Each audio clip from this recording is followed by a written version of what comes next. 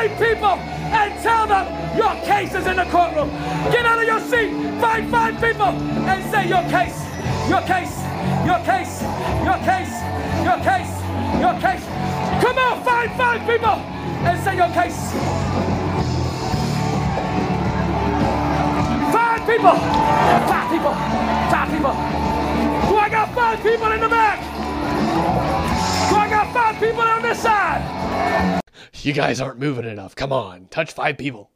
Welcome to the Honest Youth Pastor YouTube channel, the channel that helps believers use biblical discernment in all aspects of life. Today, we are going to do that one of my favorite ways, via a sermon review. And if you're new here, you don't know what that is, it is simply where we look through a sermon and ask 3 specific questions. 1, do they read the text? 2, do they exegete that text using context and culture? And 3, do they preach the gospel of Jesus Christ? So today, we're going to do a deep dive on a particular pastor. Let's get into it.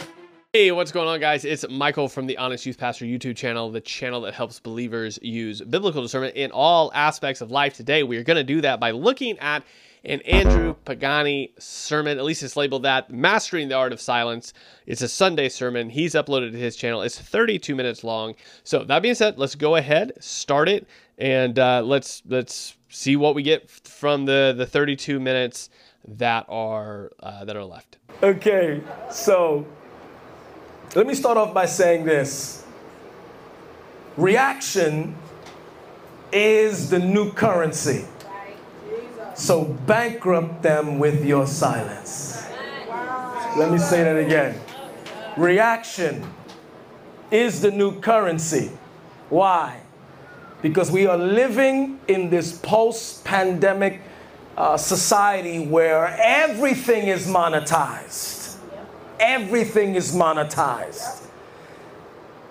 And as long as they could get a reaction, your reaction is paying their bills. So how do you bankrupt them from monetizing on your pain? Is you remain silent. You turn the other cheek. You missed what I just said. And you pray for your enemies. Funny enough. So he seems to be talking about reaction content. Like, I mean, kind of what we're doing here. This isn't really reaction content. It's more commentary. And it's really a subgenre niche of commentary, right? I mean, we're specifically looking at what the pastors are saying, regardless of who they are, and then comparing it to scripture as the Bereans did, and then seeing, are they exegeting the scripture, right? Now, to be entirely open, like transparent to you guys, these are monetized. They take time, they take effort to edit, to do all this, to set aside time to do it. So I do monetize them. But I don't know if I'm monetizing them to make money off of his pain as much as I'm monetizing them. So this is a constant thing that we can keep doing. So there's that. Now, he does seem to be pointing at a very specific sort of genre of reaction content, like you clip a clip out of context, perhaps, and then you react to it and you demonize somebody. That is a thing that some people do, and some people do monetize that. And so he seems to be, ironically, reacting to those that react to him and using them as an example at the very first minute of this sermon, or at least the first minute we get, and saying, like, I'm going to stay silent, and so should you, if people react to the things you do and are benefiting from your pain. And then he uses the verse about, praying for your enemies. So he assumes, it seems, that those that are reacting to maybe some of his content are doing so because they're his enemies and they just want to make money off of him. That seems to be sort of how he's setting up the beginning of this. Enough. And it's kind of ironic that I already had this message already prepared a month ago for today. And just how ironic that there's been a lot of stuff going on. And I said, Lord, you have a sense of humor because I guess you knew that certain things would pop off. So the title of my message that God gave me a month ago for today is Mastering the Art of Silence. Mastering the Art of Silence. I want to talk about silence. Okay, so just for the audio listeners, because I know there's there's a good number of you. There are going to be cuts, obviously, that are his edits that he has made before he uploaded. So post recording this, he's edited some of these things together. I'm going to try to be diligent as possible to point those out while also trying to be like really intent on listening to what he's saying. But that was the first one. There was a first cut. So there's going to be times where it seems like probably on the audio side that things are like they're just flowing together. He's made those cuts, not me. I want to be very clear about this. This is the thing that he has edited and put up and that he wants it to sort of be out. In fact, I'll be honest with you. I'm thinking this now on the just of what I've said. We're not going to tell you when they edit it because that is going to be really distracting for me. I'm just not going to be able to do that. But what I am going to do is sort of take a tally as they happen because he's clearly wanting this audio to run together as a thought, even though he is being diligent about letting us know he's cutting it, but he's obviously cutting it for a purpose, like as far as the points he's trying to make. So I'm just going to take a tally of all the times that it does cut. I'll tell you that at the end. So that way we can all listen to the audio because that's clearly kind of what he wants us to hear because he's edited it together. And then we'll kind of assess what he said, and then we'll talk about how many times it cuts at the end. I think that will be the easier thing to do here. Silence today. Now, I'm not talking about denial, but I am talking about silence or being silent. How many of you can be honest by show of hands, you have a problem with being silent? How many of you can also say your mind has a problem with remaining in silence? Everybody's hand went up there. Those of you watching online, put a little hand emoji. Right? And I'm going to tell you why. Because we are a city that never sleeps. We're always in motion. So there's never a moment when we have Sabbath, which is, so I'm beginning to understand now in my latter years, and how many of you that are older can understand what I'm about to say, that silence is golden. Have you ever just been in a place where I just don't want no noise? Have you ever just want silence? And that's because we've lived from the cradle to the grave. We have been a people of motion and movement and noise. We've been a people of noise. I remember when I first moved out of New York City to the suburbs where I live now. It was quiet. I also want to point out, I know, again, for audio listeners, and maybe some of you guys are watching haven't noticed, but there is already scripture on the screen. It looks to be maybe something from Revelation, just from kind of the glimpses I've got from it. That's why I don't like edited videos, because somebody could easily say, well, you didn't see the whole thing. But this is what he uploaded. So that's why I'm still comfortable doing it. I'm just wondering if he hasn't read scripture before whatever he's saying here. And when you're not used to quiet, quiet is scary. Any little noise, I was like, huh, did you hear that? Did you hear that? Huh, what's this? And in my mind, noise means robbery. So I was up all day looking around. It was animals, it was creatures of the forest. See how that works? So watch this, watch this. Because noise means safety, silence for us is scary. Especially when God is silent and not talking. I'm here to tell you, God doesn't have to talk to you because you're crying. He already gave us His word. Should He talk to you through Rama, that's an added blessing through intimate relationship with the Holy Spirit. So silence becomes an enemy to us. Not realizing, this is why now in my latter years, I'm beginning to understand the concept and the fourth commandment of Sabbath. Where God says, keep the Sabbath day what? Holy, and He sanctified it, which means I don't want no noise on this day because it's not for me, it's for you. It's for you, because the Bible says the Sabbath was made for man, when we are not a people of silence, we're a people that's always triggered.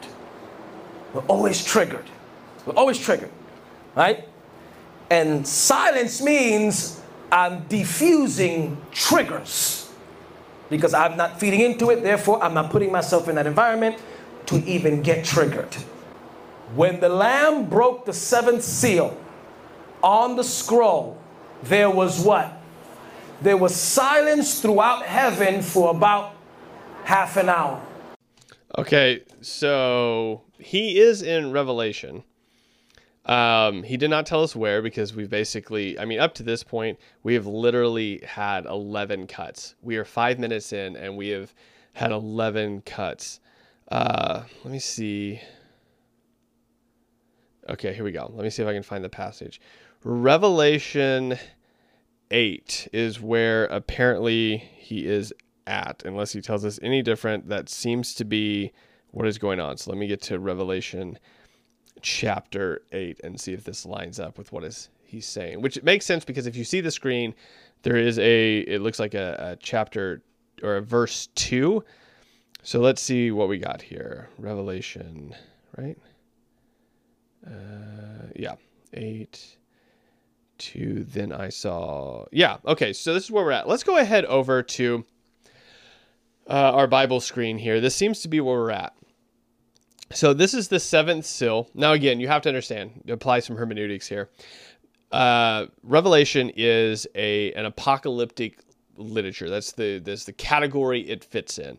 And so what we have is not only end times, right? This is the end of days where this fits in, but it's also very visions, judgment.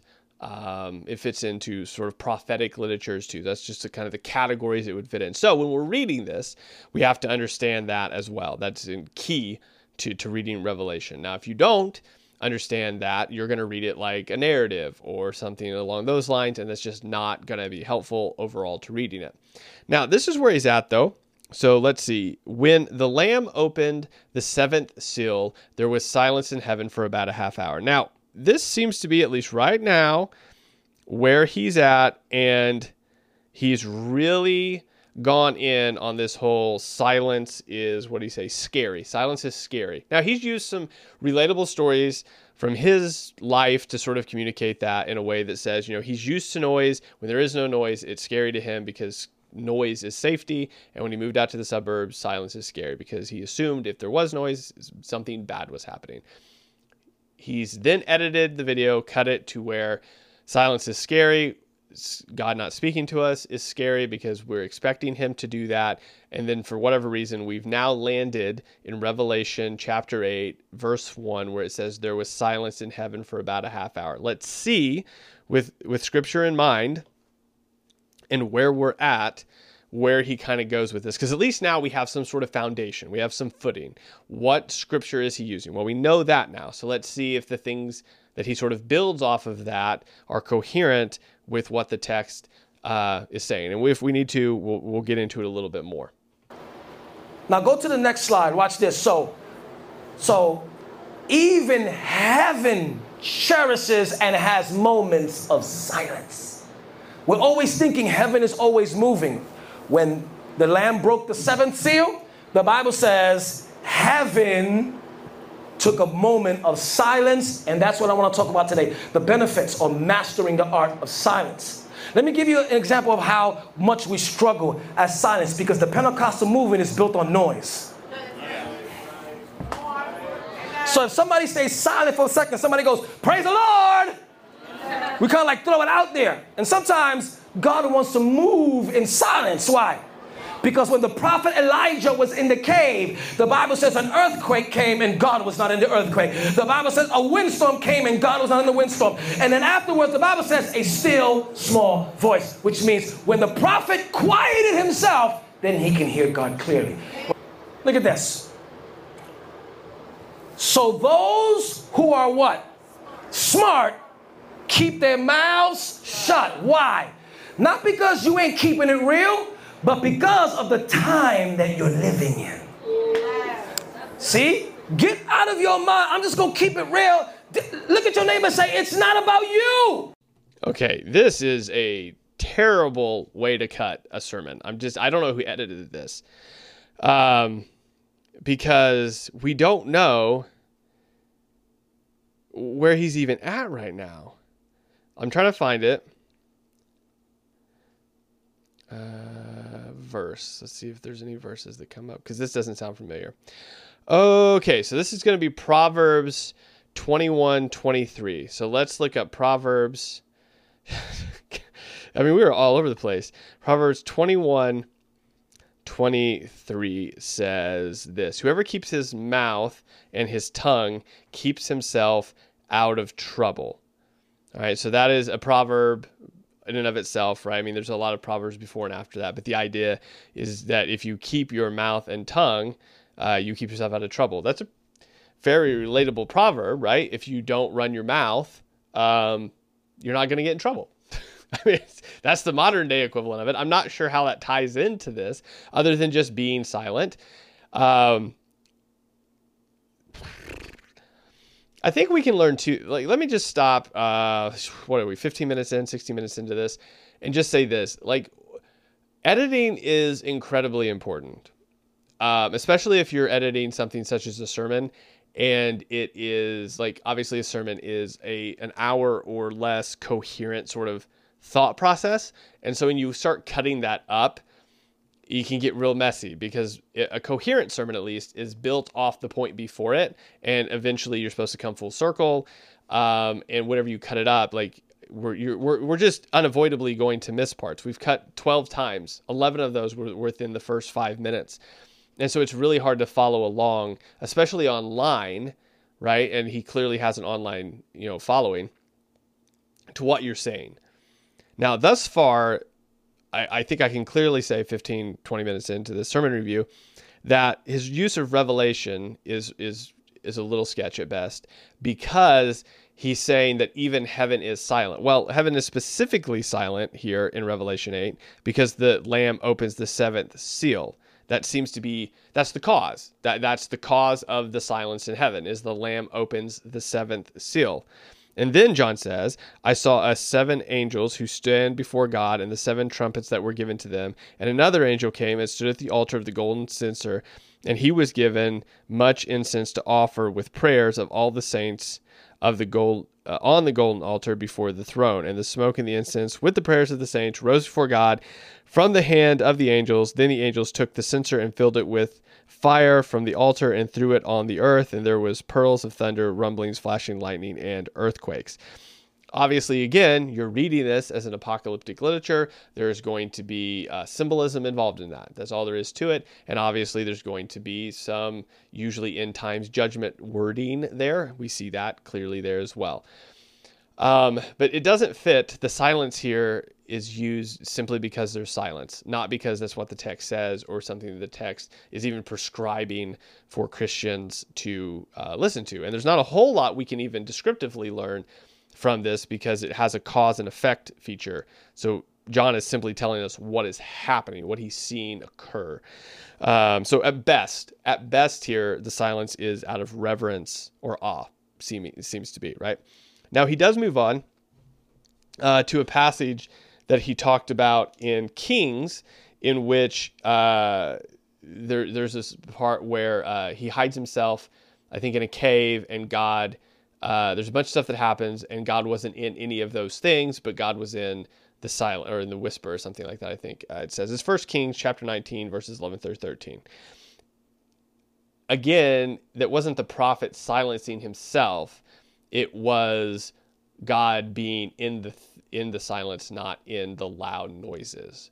And so it's not even the prophet silencing himself. So far, the idea is that we should be okay with silence, but in both of the examples, it doesn't make sense why. It doesn't even make sense why we're talking about silence, because we've started the sermon on the premise that you silence your reactionary critics with your silence and not reacting back to them. And in order to justify that, we've ripped so far 2 verses out of context. And honestly, the third one that he's using in Proverbs here, Proverbs chapter 21, verse 23, really could apply to himself, right? I mean, whoever keeps his mouth and his tongue keeps himself out of trouble. Just watch what you say and how you say it, and you won't be in trouble, is the general principle. So I'm lost up to this point. Let's keep going. It's about the days that we are living in. See? So watch this. I know that this is written here for the day that we're living in now. Why? Because any reaction is caught on this. Yeah. And then used against you. Yeah. See how that works? So God is saying, if you are smart and understand the times and the season that you're living in, you'll know that there's a time to not be Bronx. And just be quiet. And say, and do what? And walk away. Write this down. Silence is a godly attribute. It's a godly attribute. Why? Go to the next slide. Look at this. Because sometimes even God is silent. Okay, so he is in Hezekiah, maybe? Hezekiah in order to something in his heart. I don't know. He's not, I don't have a feeling, like, here's the thing. Even though he's clearly cut again to this slide, so there's been some he said before this, is that in this, what we can see, what we've already seen, and what's happening here essentially, even if he's in, I think he's in Hezekiah. Let me just look it up with this. I mean, this is what we're doing. This is what you're forced to do now. Whenever somebody cuts a video like this. Let me see.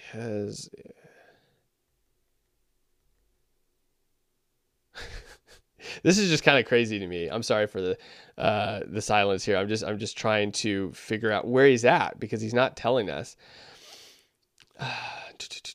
Maybe 2 Kings chapter 20 is perhaps where he's at. His whole point is that God is also silent.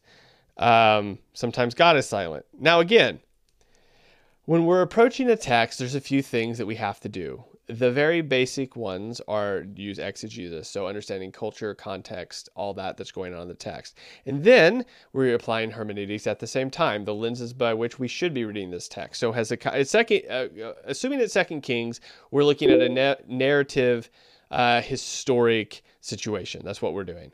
And so now he's trying to say that God is silent. God is also silent sometimes.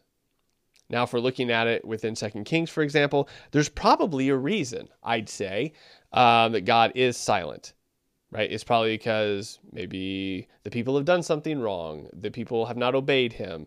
They're worshiping in ways they shouldn't. I mean, this is just basic Old Testament stuff. Let's see where he goes with it, though. What is he going to say about God being silent, too? And if God is not always talking, you missed what I just said, then we should be a people that talk less frequently.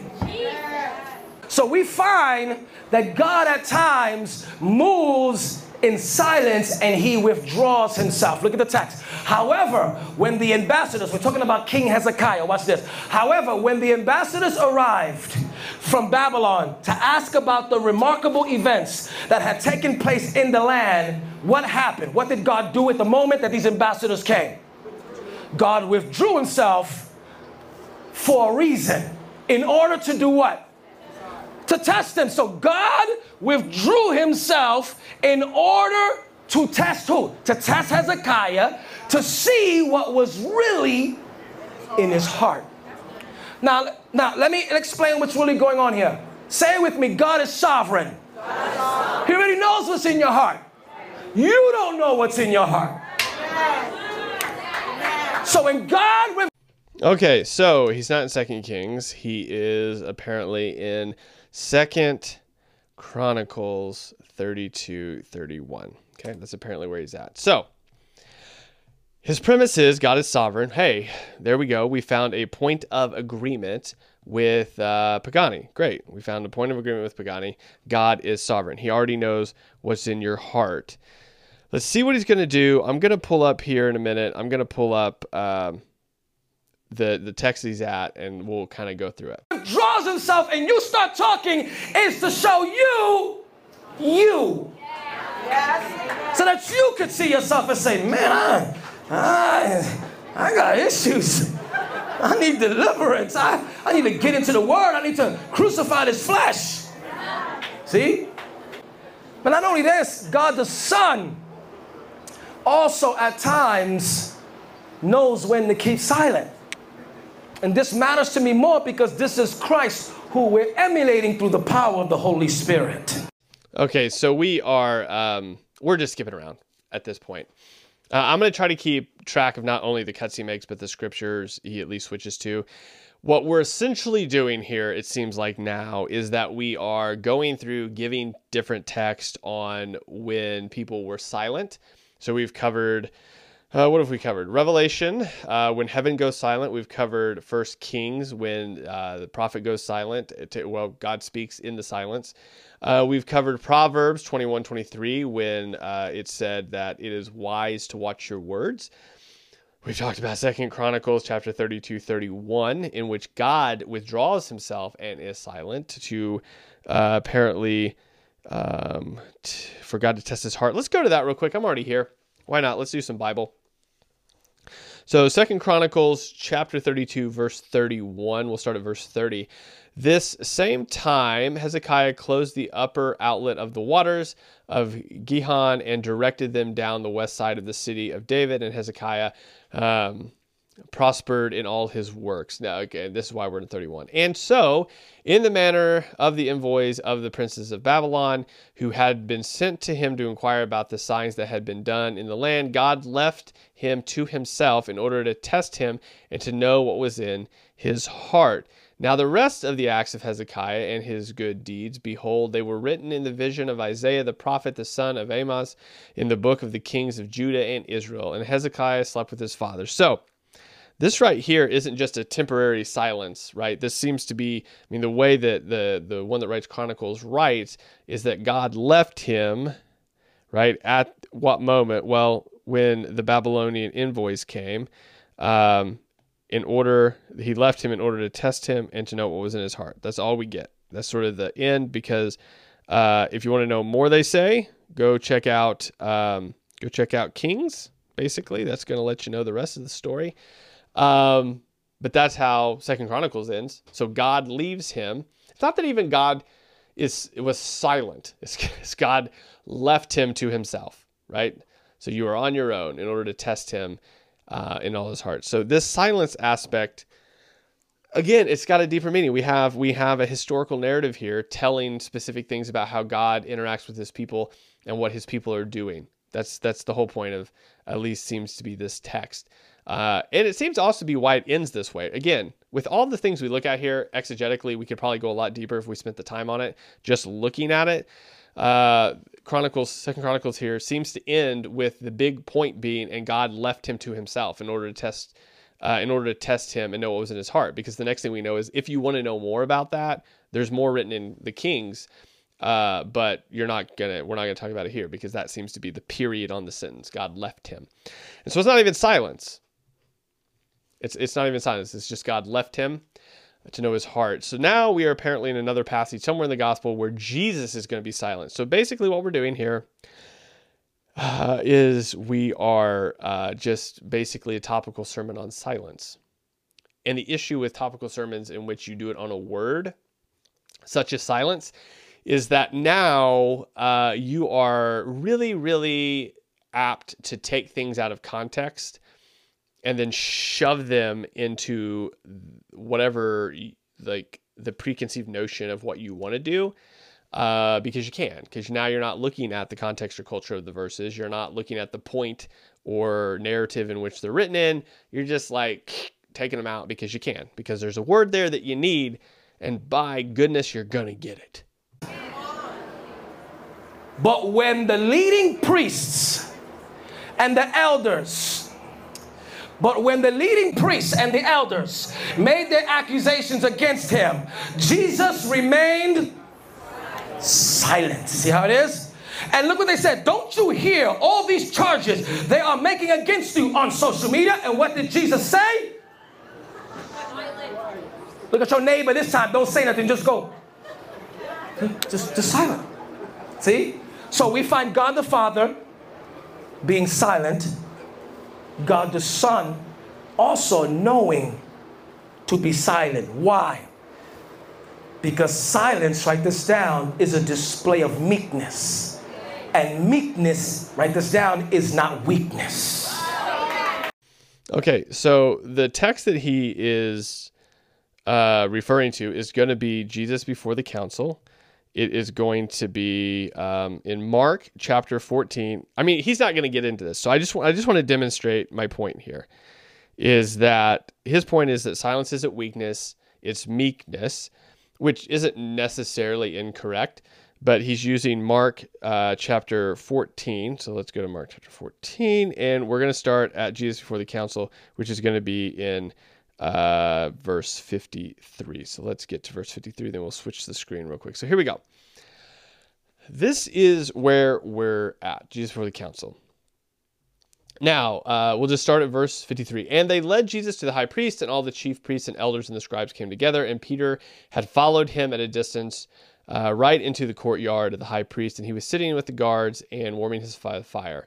Now the chief priests and the whole council were seeking testimony against Jesus to put him to death, but they found none, for many bore false witness against him, but their testimonies did not agree, right? So they're like, hey, witness against this guy, but nobody got the story straight. And some stood up and bore false witness against him, saying, we heard him say, I will destroy the temple that is made by hands, and in 3 days I will build another not made by hands. Yet even about their testimonies they did not agree. And the high priest stood up in the midst and asked Jesus, have you no answer to make? What is it that these men testify against you? But this is verse 61 that he's pulling out. But he remained silent and made no answer. Now, Pagani here is making the case that making a correlation between, this is honestly, it seems very much like a sermon, a self-serving sermon. A majority of the people in his congregation very likely do not have anyone making accusations against them online, right? I mean, if they do, it's probably like a coworker or like a family member, or like it's 100% less than a handful of people that most people would ever get called out on social media for. In reality, it very much seems, based on the very beginning of the sermon, is that he's defending himself because everybody's saying mean things about him, and he's going to stay silent instead of react. And his reasoning is that, well, God stayed silent, Jesus stayed silent, and then he makes a direct correlation that Jesus stayed silent in the midst of his accusers. And so should you. So, and he parallels the high priest stood up in the midst of them and asked Jesus, have you no answer to make? And he says, do you not have anything to say about the people saying things about you on social media? Which is not, in case this is a mystery to you, is not the same thing. Okay. Within the context, as we've already seen, the people that are making testimony against Jesus, what does it say? Well, their testimonies don't line up. It says that twice, but just one of them, in verse 59, is that their testimonies did not agree. We've seen that 1,000 times, or a couple times in this text, is that, you know, they had a bunch of people testifying against Jesus. None of them stuck because none of them lined up, right? And so Jesus doesn't answer. He remains silent. Again, the high priest said to him, are you the Christ, the Son of the Blessed? And Jesus said, I am. Now, listen, this is important. Pagani's probably not going to get to this point, is that when Jesus is falsely testified against, he doesn't say anything because there's nothing to say. They're not giving correct testimony. They're not giving an adequate accusation because they're wrong. They're not actually saying the things that he said, or at least in the context, in the temple context of what he actually was getting at. However, when the high priest asked a very direct question, are you the Christ, the Son of the Blessed? He says, I am. And you will see the Son of Man seated at the right hand of power and coming in the clouds of heaven, right? So when there is a legit question asked, Jesus is more than happy to respond. He's just simply not responding to the testimony that doesn't line up and is clearly false. And so I know I stopped him. He hasn't got that far. I highly doubt he'll actually cover that. again, this seems like a self-serving sermon. People make reaction videos about you and you're upset. And so now you're saying, you've learned to remain in the silence, right? Yeah, I don't know who this sermon would be even helping, really. Let's just keep going though. See? Silence is a display of meekness, not weakness. Why? What is meekness? Meekness is, write this down, regulated power, which means I could destroy you, I'm choosing not to. That's what meekness is. Meekness doesn't mean you don't have the ability to do it. It means I have the ability to do it, and I'm choosing not to. Okay, but right before this, he made a correlation between himself being falsely accused and Jesus being falsely accused. And it says, but meekness is the ability to destroy you, but I don't do it. So is he saying that he could destroy the people that are making reaction videos to him, but he chooses not to, and therefore he's meek? Therefore, I'm making and I'm walking by the fruit of the Spirit called what? Meekness. Right? Watch this. Go to the next slide. Look at this. And what does the Bible say about meekness? Meekness brings a reward with it. It brings an inheritance. Look what it says. Blessed are the what? Are the meek, for they shall do what? They shall inherit the earth. Now, there's something else going on here, because as a Christian, we're going up there. So why would we inherit something? You missed what I just said. So what does this actually mean? It means when you choose to walk in meekness, your influence grows on the earth. And God allows you to get in various platforms and spheres of influence because he could trust. Okay, oh my goodness. All right, we're going to go to Matthew. Here's the thing. Nothing frustrates me more than when you take scripture and then you just make it say whatever you want it to say. It's just, all right, so here we go. We're going to learn a whole bunch today about exegetical work and hermeneutics. That's apparently what we're doing. So here we are. Matthew chapter 5, verse 5. This is where we're talking about meekness, right? So this is the very beginning of the Sermon on the Mount. So Matthew writes this: seeing the crowds, he went up to the mountain, and when he sat down, the disciples came with him, and he opened his mouth and taught them, saying. Now, this is the very beginning of the teaching that goes all the way through chapter 6 into chapter 7. And all of the Sermon on the Mount is basically about the kingdom of heaven, what the kingdom of heaven is like, what the people of the kingdom are like. And it could be classified within the moralistic teaching, right? So it's obviously a narrative that Matthew is writing, but within the narrative, the teachings of Jesus are moralistic teachings. The point is that they're supposed to be adapted. Jesus is saying, this is what the people of the kingdom of heaven are like. And if you are going to be a person that is in the kingdom, these are the attributes you'll have. These are the things you'll do, right? And so he begins this with the blessed are statements. So we start with, and blessed are the poor of spirit, for theirs is the kingdom of heaven. Again, from the jump, we're going into the kingdom of heaven.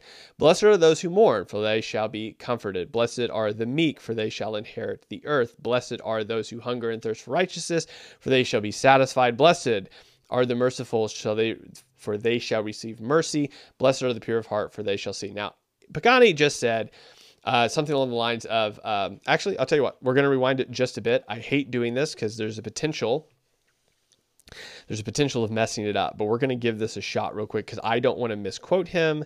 So we're at 11:39. Let's back it up to 11:30. I think that's plenty of room. And let's see what he says real quick. Influence grows on the earth. Okay, hold on. I need to be back a little bit further. I'm sorry. 11:30. Let's go to 11:15. All right, let's just be safe and just go to 11. How about that, guys? All right. Let's see what he says here. Meekness brings a reward with it. It brings an inheritance. Okay. Look what it says. Blessed are the what? Are the meek, for they shall do what? They shall inherit the earth. Now,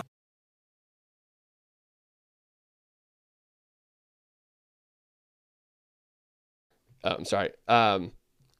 So the meek will inherit the earth. So obviously we have to skip ahead to some of, I think it's Peter that writes about the new heaven and a new earth. I think it's also in Revelation. The point is that the earth is still an important part in the new creation after the return of Christ. And so even at this point in first century, there's this idea of a final judgment, but the earth isn't like nothing anymore. It's not destroyed. There's not like you go up to heaven and live as an angel. Like that's not the concept. The point is there is an after. Now it's not real clear what that looks like, but there's this idea of an after and a final judgment eventually coming.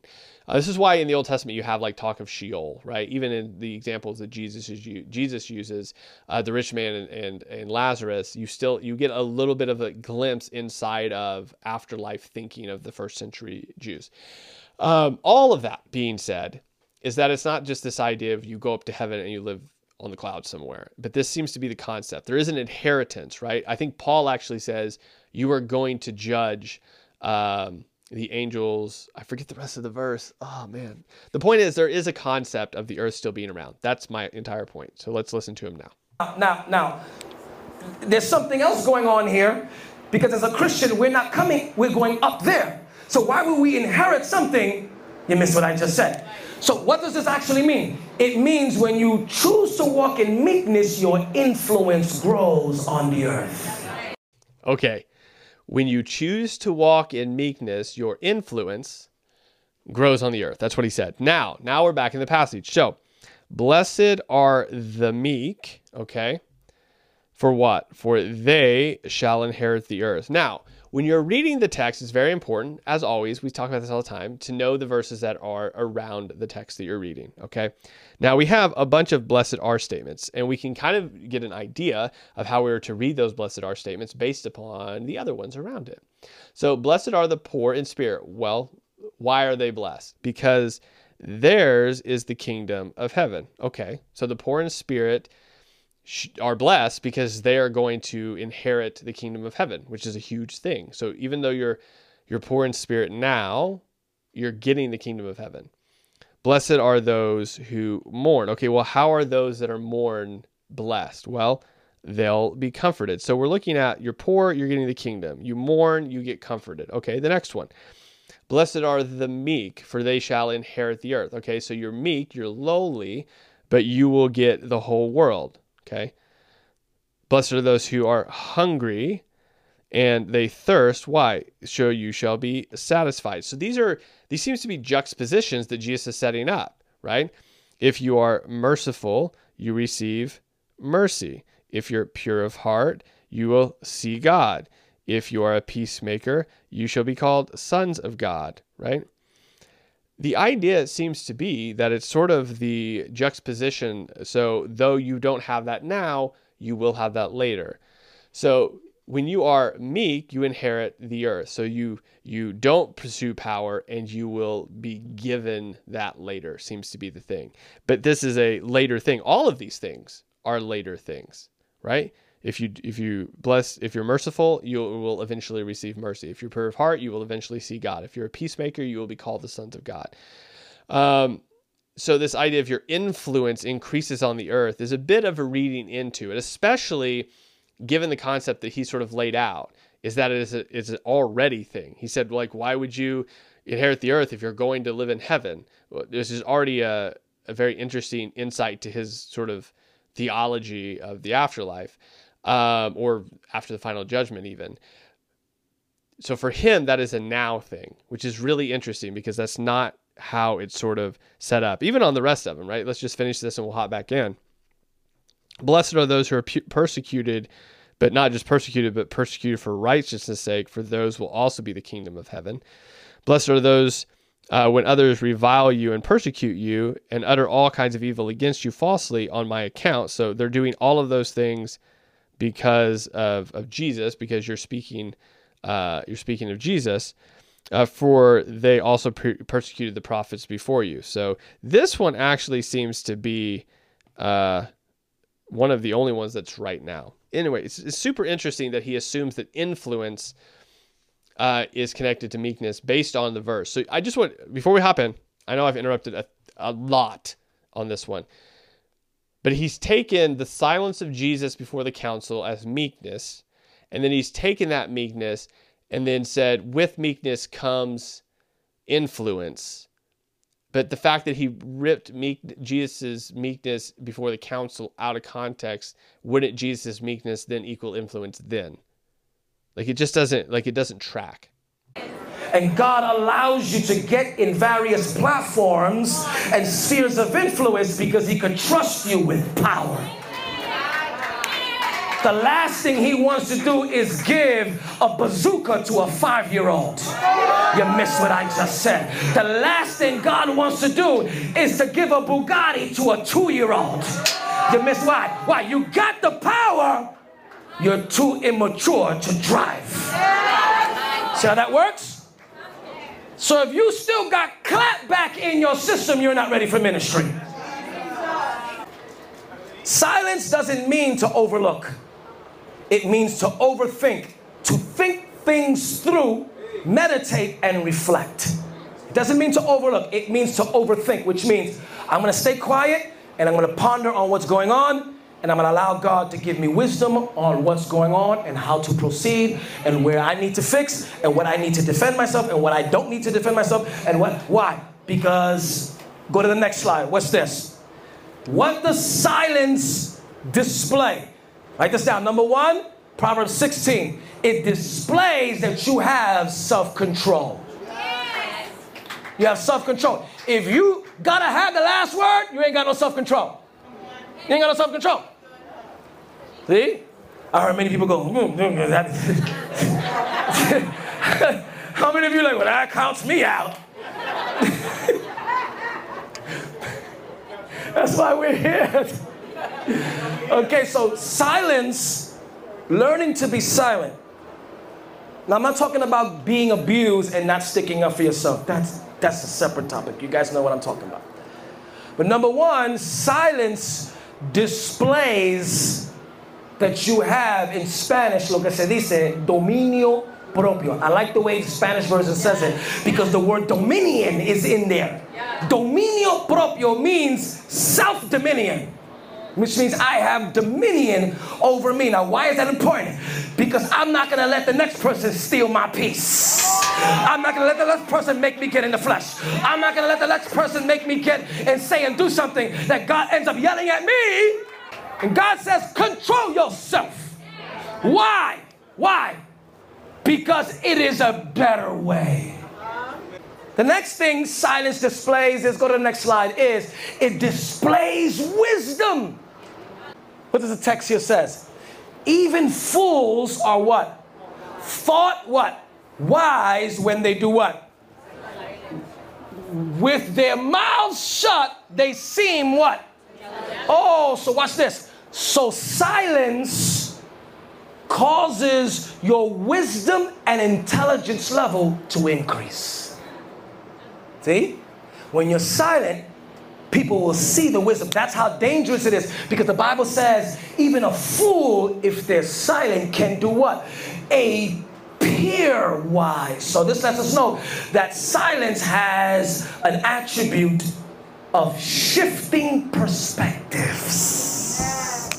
See? Even fools. Now, how many of you ever met a fool? Met a fool, right? What are fools? Fools are loud. See? But I've learned something. I've learned something about people in 2023. Can I be honest with you? A lot of the church really is righteous and ratchet at the same time. Now, what do I mean by that is this true story. And only if you from the hood, you could tell. How many of you from the hood can tell when somebody else is from the hood? You ever call these companies and the receptionist picks up the phone and you can tell they ratchet? And they have the, hi, welcome to, and they talk in a different voice, but you can hear ghetto in there. Right? God forbid you ask another question. Like, yeah, so let me ask you this question. So if I do this, you ever hear it? Now, why am I pressing this? Because there are benefits. There are benefits. Am I talking good? There are benefits to becoming silent, right? And it's this. The benefit of learning to be silent is you stop ruining things and ruining your blessings. How many of you know, how many of you ever said something that you later regretted? Like, man, I shouldn't have said it, right? Have you ever said something and offended someone so bad that they just like, you know what, I don't want to deal with you no more, I'm done? And no matter how much you say sorry, they're done, and then you catch yourself like, man, I really ruined that. Let me see your hands. I've been there. Look at all these hands up. You guys need deliverance, man. Seriously. Some of you are doing it now. Right? Now, watch this. Watch this. The reason why, especially in this evil time, is because one wrong remark in failing to keep your silence can ruin your testimony, can ruin your ministry, can ruin your marriage, can ruin your relationships, it can lead to something that can lead to something, and then you got to get in another dimension, and next thing you know, both of you are in a paddy wagon getting sent to the precinct. You missed what I just said, and you're like, how did I get here? It was because you didn't control that mouth of yours. Now, that right there is about the first super helpful thing we've actually said that's applicable, right? That's applicable to everybody that's listening. And so we could have pretty much just stuck with what? Proverbs, where was it before? Proverbs 21:23, and kind of done, like, it wouldn't have been a super long message, but like just spoken about that. The other ones that we've taken and used, which we have used a lot of scripture, but the ones that we've used have, for the most part, missed sort of the context of what's going on. Like when we talk about in First Kings or in Second Chronicles about God being silent, like there's a reason God's silent there, right? When we talk about, actually the Kings one was the prophet, but again, that was still not explored. Revelation chapter 8, again, the silence there, that was purposeful. Contextually, it was important. So all the ones we've talked about, except maybe the Proverbs ones about watching your mouth, the Proverbs 17:28 one about, even the fool seems smart when he keeps his mouth shut. Like those are helpful. We could maybe do a sermon on Proverbs, right? You could even use a number of different Proverbs, because Proverbs, again, Proverbs is broken up in a way that's is almost beneficial to be preached through topically almost, because Proverbs are, for the most part, just like sayings. That's all they are. They're just single sayings, and then that are helpful and can be applied, right? I mean, there's no guarantee in them, but it's ways to live right. And so you could have used a lot of those to communicate the same thing that we've already communicated in a more general way that doesn't come off as Pagani defending himself against all of his critics and then ripping context out of the verses he's using to do so. Rather, we could have just really dug into that our mouth. We could have even used the verse, I don't know, where's it at? It's the verse about the tongue, the power of the tongue. But we could have even started with that and then transitioned into some Proverbs about keeping silent, when to speak, when not to speak, and made that applicable for the day in social media when everybody has something to say, and then kind of transition that into you do need to say things, but you need to be wise when you say them and know when to hold your tongue and when not to, right? And not to be reactionary. That seems like that would have been a good, if we're going topical, that would have been a good topical sermon to preach on. It's just, I don't know if it's the sermon itself or, I mean, at this point, we've made 18 edits to this sermon. There's been 18 cuts so far that I've caught. And so maybe it's just the cuts that are making it sound disjointed. Or maybe it's just the sermon build and it's just bad. It's just a bad sermon build. We have about, 12 minutes left. Let's see what we got left in this. Look what the text here says. Those who control their what? Their tongue will have a what? Right? Look at this. So it says, look at this. So when you control your mouth and learn how to be silent, what happens to your life? It extends your life. But look what the text says. Opening your mouth can do what? Ruin everything. And who am I talking to today? You lucky they didn't cut you off, but they're giving you another chance and you already messing it up. You know, people don't have to give people second chances, especially when you mess up really bad. I don't know, I'm a bit different. If I mess up really bad and they forgave me, I keep my butt clean. I make sure I walk this thing and I make sure I don't never mess up again. I don't understand for the life of me, this generation. Mess up, get forgiven, and keep messing up. What does the New Testament say concerning controlling your mouth and being silent? Go to the next slide. Watch this. The Bible says that it is not always a time to speak. Sometimes God says it's a time to do what? A time to be what? To be quiet. Sometimes, which means, watch this. I love this verse, right? Because it's actually saying there's going to be a time where I am going to sanction you to defend yourself and clear things up. See, the problem is we look at this verse based on our Caribbean minority filter of how we were raised. How were we raised? Shut up and don't say anything, never bring it up again, right? So we become Christian and we view God like that. But I'm here to tell you the Bible says God is not a man that he should lie. It's basically saying God is not like your parents. God is not like your parents. See? God says there's a time to be silent. Say with me, there's a time to be silent. Okay, he said New Testament, but again, there was a cut right after that, and now we're in Ecclesiastes. And so it's the verse that you know. The verse before that, by the way, was Proverbs 13:3. If you are watching this video, you're seeing me look down like this a lot. The reason being, I am trying to keep up with the verses he's using. So if I do find one like the Matthew 5 text, we can actually look at it. So far, again, he's in Proverbs. It's great. The Ecclesiastes chapter 3, verses 7 and 8 are the ones he specifically zeroes out.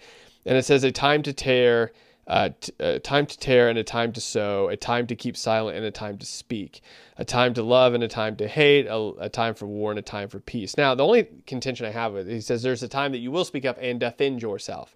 That's not necessarily what the text is saying.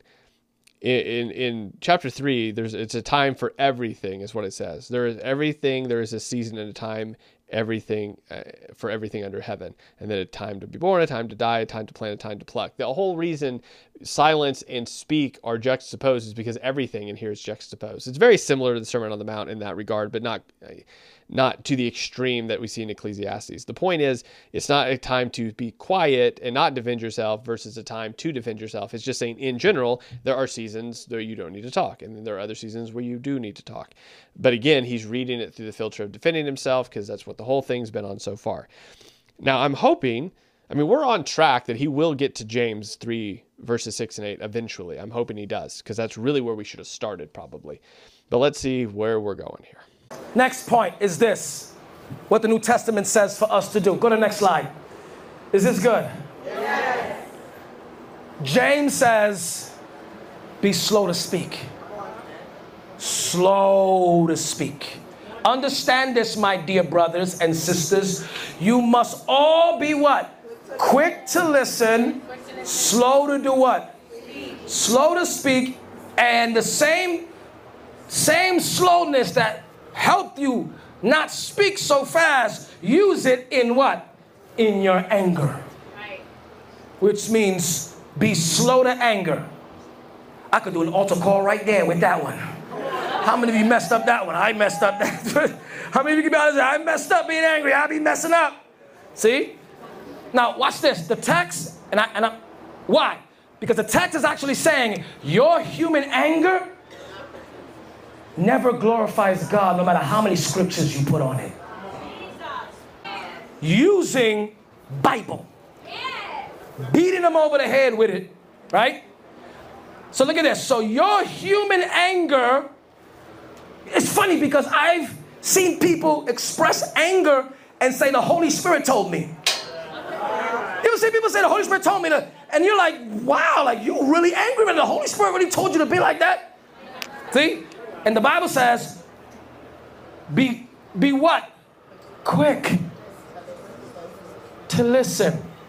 Right? You know what we are? Quick to not listen.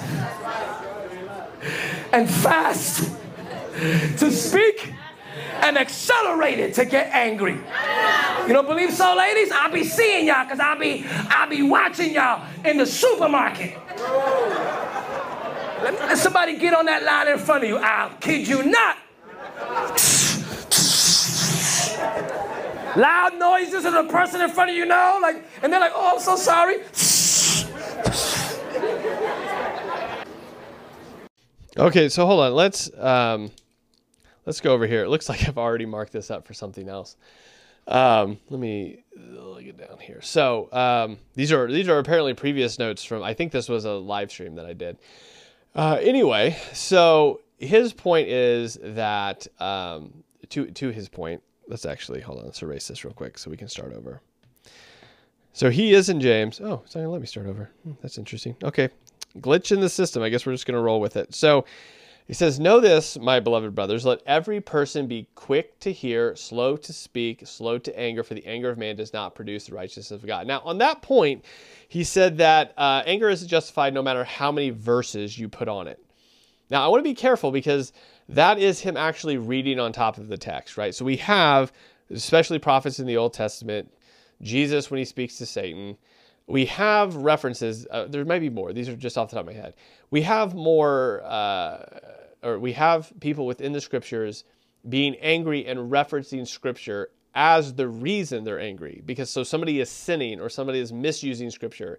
And so we have the prophets, for example, calling up things that God has said to say, you're not doing this and you should be doing this. And they're angry, they're doing this. And sometimes they're being very, what we would call mean about it. If they're being very strongly, they're using strong words to convey God's displeasure with his people. We have Jesus do this with Satan. Satan throws Bible at him, but it's out of context. It's not being used correctly. And Jesus points this out and back and uses scripture in the right way. And so there are times in which if you see somebody doing something that isn't in accord with scripture and they call themselves a believer, that one should be angry and tell them what the scripture says. So not that that's what he's saying, but there is a time that you can bring scripture as a defense of why you're angry somebody's doing something. So to be clear, that's not, it doesn't say no matter how many Bible verses you throw on it. Now that does sound good when you first hear it, but when you slow down and think about it, that's not what it says. And so, and even he follows it up in verse 21 there with, therefore put away all filthiness and rampant wickedness and receive the meekness of the implanted word, right? Which is to save your souls, right? So the implanted word is to save your souls, and you are to put on meekness and not wickedness and filthiness, which again doesn't have anything to do with power. It's the opposite. Meekness is the opposite of filthiness and wickedness. I only bring that up because we've already talked about meekness, and I think we've already kind of talked about why that was an incorrect use of it when he talked about it before. So there's that. Okay, so I am glad he got to James, but that's again, I'm a little concerned about how we use that. I think I'm stepping on too many toes today. Last verse and we're done. Last verse. Am I preaching good? I don't know why. I have never once in my life asked the congregation if I was preaching good. I don't care if you think I'm preaching good. I've done enough study and prayer beforehand, ask enough people to double check what I'm saying in my sermon to be confident in it. That may be a denominational thing, but I've never once asked, am I preaching good? Everybody say, ouch! Ouch! Urgent care. Go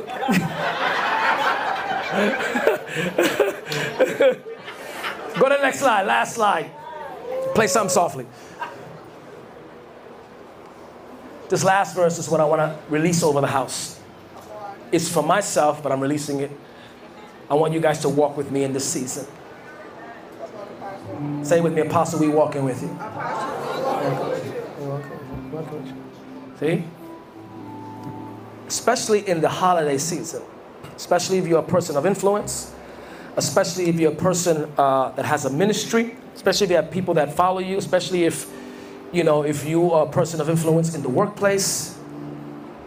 Okay, that part is the most relatable part. Everything before that was like, how many quote unquote influencers do you have in your church? And maybe he's got a lot. He's in New York. I have none. I have none. We're living in an evil day. Unfortunately, you can only control your environment. You cannot control every environment. You can only control your cubicle, not the office. Sometimes commanding your morning don't work because they're demonized. Your boss got a demon, a legion, and you walk in there quoting scripture. Amen. Do that. We're going to do that. That's the right thing to do. But sometimes that legion be wanting to fight you in the spirit. And sometimes you can only command the morning in your work environment. In this cubicle, I decree peace. I speak peace over this monitor. I speak peace on this chair. As a matter of fact, devil, I anoint in front. I wish the devil would cross this line right behind this cubicle. I don't care what you do there, but in here, I'ma be still and know He is God. Watch this. And if I gotta turn you off, do like this, everybody. Now, I'm not saying be nasty with people, but sometimes walk away. Sometimes turn it off. Sometimes don't read the comments. Just walk off. You know what? I'm not gonna even read it. All right? See? Watch this. This last verse, I'm gonna leave you with you. Watch this. Sometimes your silence is so that you can get a higher influence involved, which is God our Father. Look at this verse about Jesus. How many of you want to be like Christ? Want to be like Christ? Want to be like Christ? See? Right? Look at this. Look at this. When Jesus was insulted.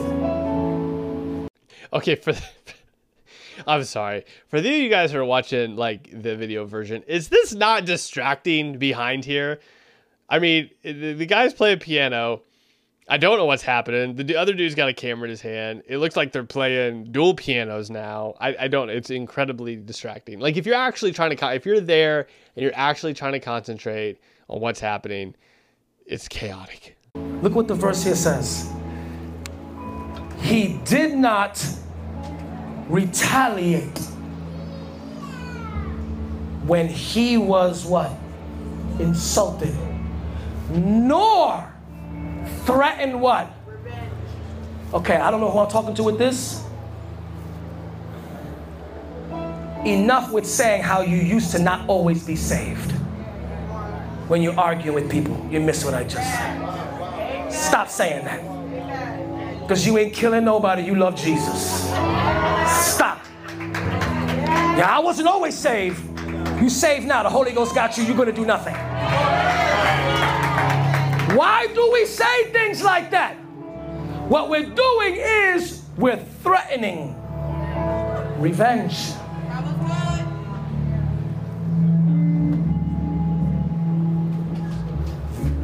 He didn't threaten revenge when he what? Suffered. He left his case in the hands of the true judge, who always, say with me, he always judges fairly. While you make one mistake, they banish you to hell. God says, I covered it in my blood. I forgive you. Go and sin no more. God says, I overlook it through the work of the cross. Because that's the new thing now. You mess up one and they got you, they banish you to hell. But baby, you can't curse what God has blessed. And if any man be in Christ, he is a new creature. The old things, last year I was drinking, but this year I'm drinking on the Holy Ghost. Last year I was out there. Last year I was a lukewarm Christian. Last year, I was a hypocrite Christian. But baby, you can't hold that over my head forever because you a hypocrite now. I was a hypocrite back then, but you're still a hypocrite now. If I got anybody in this house that has been washed in the blood, sanctified, get on your feet, lift your hands, and shout it to God with a voice of triumph. Shout! Shout! I love how, I don't know if you caught it, you can rewind it if you want, but he goes back, he's got his hand, he's like, come on, louder, guys. If you've been forgiven, if you've been washed, and God took your mistakes and put them in the sea of forgetfulness, I want you for the next 30 seconds, give God the loudest praise. Shout! This is not a moment to be silent. The Bible says, let everything that has breath. I know I've told you to be silent this whole time. I know I've told you and given you verses and verses about how silence is good, but we're not gonna do that now. We're not. We're gonna be loud now. I know I've told you the whole time that there is goodness in silence, but not right now. Praise the Lord. Lift your hands and praise him and give him glory. Lift your hands and worship him because the blood of Jesus washes away all of your hang-ups, all of your hiccups, all of your mistakes. Come on, worship him. Worship him. Come on. Yeah. High five everybody around you and tell them your case is in the courtroom. Your case is in the courtroom. Your case. As a matter of fact, get out of your seat. Okay, I have to interrupt. I don't know. There was a cut there, so I have no clue what was said in between that. But he has gone to the language. If you're not familiar with Andrew Pagani, me and my friend Rob on the Babylonian Pastor podcast, we broke down an entire thing about generational curses. In that video, he talks about the courtrooms of heaven. He is a huge proponent of the courtrooms of heaven. So what he was just saying there, tell them my case, tell them, I don't know, he's repeating something about a case, but the point is he's connecting that verbiage for his congregation. They are aware of the courtroom of heaven theology, which basically says that demons have been assigned to you generationally, and you can pray and take those to the courtroom of heaven, in which there will be a jurisdiction done, whether or not it's justified for you to have a curse on you or to be demonized. And if you are a believer, in that case, the demon has to, he has no, what do they call it, ownership or right. He has no right to be there, and then the courtroom of heaven sets you free, right? As if that did not happen when you first got saved. There's a whole theology. It's very interesting, actually, between the Demon Slayer group, even though there's no official group, quote unquote. Isaiah Saldivar, for example, doesn't hold to this theology at all. He would consider it a secondary issue, which is sort of weird. I don't think it's a secondary issue. I mean, he's literally talking about a doctrine that doesn't exist and saying that it is a for real thing, the courtroom of heaven, which isn't. Even Isaiah, by the way, says that the courtroom of heaven isn't anywhere in Scripture. He doesn't see it, but yet Pagani here is like the proponent of proponents on it. So anyway, that's what he's saying. We got like 2 minutes left. I'm pretty sure it's all going to be screaming, but let's finish it because we're going to give him as much time to justify what he's done so far as possible. And find 5 people and tell them your case is in the courtroom. Get out of your seat, find 5 people and say your case, your case, your case, your case, your case, your case. Come on, find 5 people and say your case. 5 people, 5 people, 5 people. Do I got 5 people in the back? Do I got 5 people on this side? You guys aren't moving enough. Come on, touch 5 people. I got 5 people here. If that's you, lift your hands and worship Jesus. Yes, Father, in the name of Jesus, as we pray, we're praying right now, Lord, that this moment be a moment where you minister to your people. If you don't know Jesus as your Savior, you are lost. The reason why things ain't working out is because you're not born again. You're not a child of his. You go to church, but you're not saved. You must get saved. So I want to make sure that you're not coming up for relief when God wants to bring resolve. Okay, so they must have... So he does deliverance ministry at his church, which means they pray over for the freedom from demonized or demon possession. I'm sure he has some sort of language that he uses like the rest of the demon slayers. So this seems to be... There's people at the front... at least 2 that we can see, and I'm sure this is the end of the service in which people are given the chance to come get delivered. Now, he's made it apparently clear. Again, there's been 3 cuts in the last minute, so we're not quite sure where we're at, but I'm putting the pieces together with as much knowledge as I have on deliverance ministries, and assuming what's happening is the service is ending. He's allowed people to come up for deliverance. There's people at the front to pray deliverance over people, but he is telling them if they don't know the Savior, they're lost. And the reason deliverance isn't working is because they're lost and they need to be saved. Because if they're not saved, deliverance won't work, essentially. Also in this theology, in case you don't know, they don't think that deliverance or being delivered from being you can't be delivered from being demonized unless you're a believer, because it's the quote unquote children's bread. It's also a verse that's misused, which sort of is odd because all of the demons being, all the demon possessions that we see Jesus deal with are all not believers. A couple of them are even pagans. They're Greeks. They're not even Jews. So I don't know how all that lines up. Yeah, we'll be the emergency room, but baby, we want to make sure that you walk out of here with Jesus. So if you're not saved, or you're backslidden, reconcile and repent right now. Repent and believe that Jesus died on that cross, resurrected from the dead. And if you're backslidden, you already know what you need to do. Come back home in Jesus' mighty name.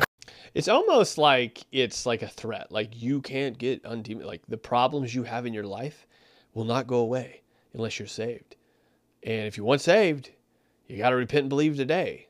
Do you want to get saved? Do you want to be not demonized? Well, get saved. Like it's almost like it's like this whole different level of pressure. Like believe it, because if you don't believe it, we can't get the perceived demon in your life out of your life. Come back home. No more church hurt as an excuse of I just haven't been to church. You're in church now. God says, what are you going to do with me now? What are you going to do with me now? Oh, but they hurt me. You know what Jesus says? They hurt me too. As a matter of fact, they hurt me because of you, because of your sin. See? Repent of your sin and ask Christ to be Savior right now. Do it very quickly. Backslider, come back. Just make a reconciliation prayer. Lord, forgive me. I come back home and I repent. I come back home like the prodigal son. Do it right now. See, it's very interesting because this is very much like do it right now. Like belief and faith, according to Ephesians, are gifts, right? Faith is a gift given. And so there's no like intellectual assent here. Like obviously intellect can get you so far, but the gift of faith is from God. And so it's this belief that Jesus is the Messiah, that he died and he rose from the grave. And it's on that premise that we're saved, that we're reconciled to the Father through Jesus. And so it's one of those things that you have to understand why you even need reconciliation in the first place. Why is this the way to be reconciled? And it's not like you have to have all the ducks in the road to be saved, right? There's a reality that like everyone comes at a different like sort of place to Christ. But you do have to understand that Jesus is the only way. And the reason you even need reconciliation is because you are not reconciled to the Father. Well, why are you not reconciled to the Father? Because of your sin, right? Your sin has driven a wedge between you and the Father. And the only way for that wedge to be done is Jesus died, took the punishment for that sin on the cross, and rose from the grave in defeat of sin and death. And now, because of Jesus, you can be reconciled to the Father. But the reality is you have to recognize that you are a sinner, that you are rebelling against God, that you even need reconciliation in the first place. And you don't come to God to get something else, right? You're coming to God because you understand that you have wronged him and that he, as the creator of all things in the universe, deserves honor and praise and glory. And you've spit in his face. And Jesus gives you an opportunity to be reconciled to him. So you're not coming to him for anything but forgiveness. You're not coming to him so he'll deliver you from whatever. You're coming to him knowing that he's a good father and you need to be reconciled to him. And you have not been reconciled to him yet because you are a sinner. And so it's like, there's not like a full presentation here of the gospel. It's just like, it's basically if you want delivered, be saved, and then you can get delivered. It's a tit for tat sort of situation. Jesus' name. Right now in Jesus' name. For those of you that have been out of church up here in the front, and you live in this area, I'm not telling you to join this house, but I am saying come to this house until the Lord speaks to you about what church you're going to go to. Don't watch at home. Come and gather with the saints and stay here until the Lord says stay, or he finds you another church.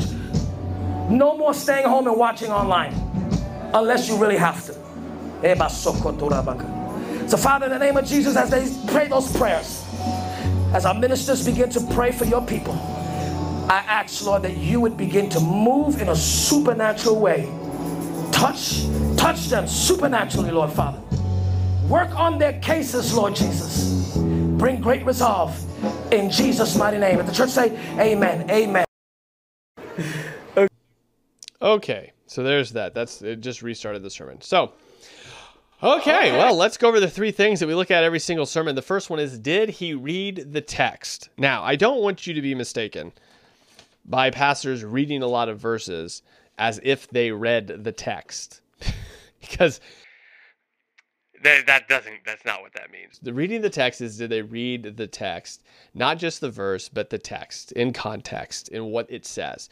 So we read Revelation 8, we read 1 Kings 19, we read parts of Proverbs 21, parts of Proverbs 16, parts of Proverbs 17, parts of 2 Chronicles, parts of Mark, parts of Matthew, and parts of Ecclesiastes, and parts of James. But we didn't actually look at any of them, like in their context. Basically, the reason we were there because the passage said something about silence. That's why we were there.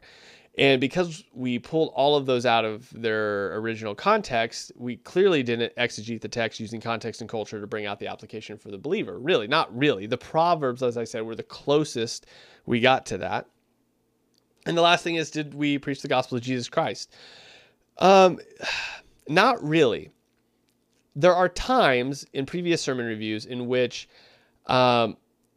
that question is no, but it's like no in the right way. What I mean by that is that if the pastor is assuming that or knows, because obviously as the pastor of your congregation, you know them well, that knows that 99% of these people are saved. You've heard their confession, you see their life, you're walking with them.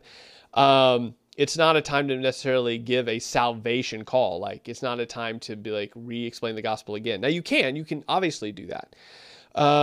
There's some pastors I know that deliberately work that into the end of every sermon, and that's good. And it's preferable, honestly.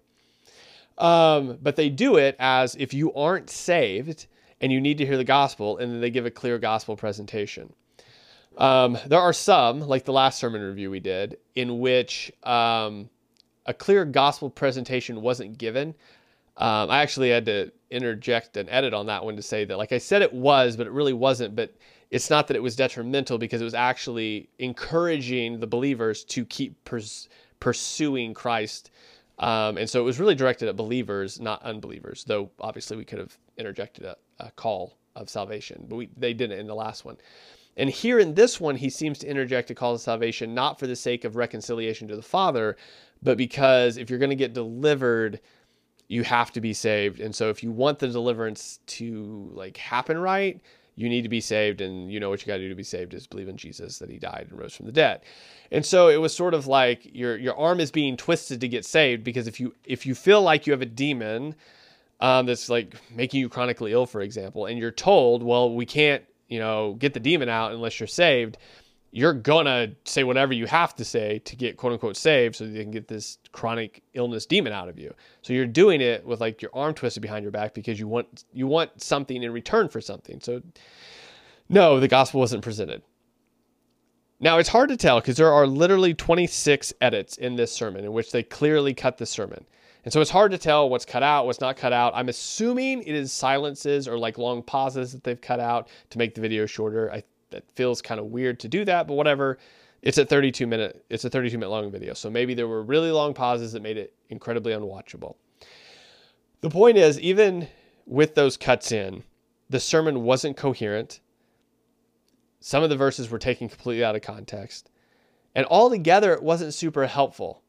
Like if I were to write this sermon, I'll just say this. If I was to write this sermon, I would just go with James chapter 3, verses 6 through 8. I'll just lay this out real quick because I think this would have been a much smoother sermon and it would have accomplished what he was trying to accomplish anyway, right? So this is the taming the tongue passage. If we go right here, verses 6 and 8. And the tongue is we would actually start at the very top. We would have read chapter 3, verses 1 through 12 probably, and then went through talking about how important it is to control the tongue, how important it is to watch what you say. Probably would have interjected some of the Proverbs that he mentioned. Proverbs 21, verse 23, for example. Proverbs 16, Proverbs 17, verse 28. Like those, interjected those along the way to connect them and do some cross references. And the entire point of the passage or part of the sermon would have been, you're responsible for what you say, control what you say, be wise with your words, because how you speak matters. And probably would have interjected something along the lines of where Jesus tells the religious leaders that you will give an account for everything you say. And then that would have been the message. And hopefully that would have been encouraging, but also convicting and correcting. And that's the point, according to Paul, when he writes to Timothy, of the scripture, is to rebuke and correct and build up. And so I don't feel like any of that was done here. And I don't think I'm saying that because of my feelings toward Pagani, because this really wasn't a deliverance ministry message at all. This had nothing to do with demons really until the end. It was just a clobbered together message about watching what you say and being silent. But there was this real overtone of he felt attacked by people. And most of the sermon, until about halfway through, it felt like he was just defending himself, is what it felt like. So let me know what you think. I literally spent almost an hour on commentary on this sermon. Hopefully you found that helpful. If you did, like the video, share the video, let me know below, and I'll talk to you next week.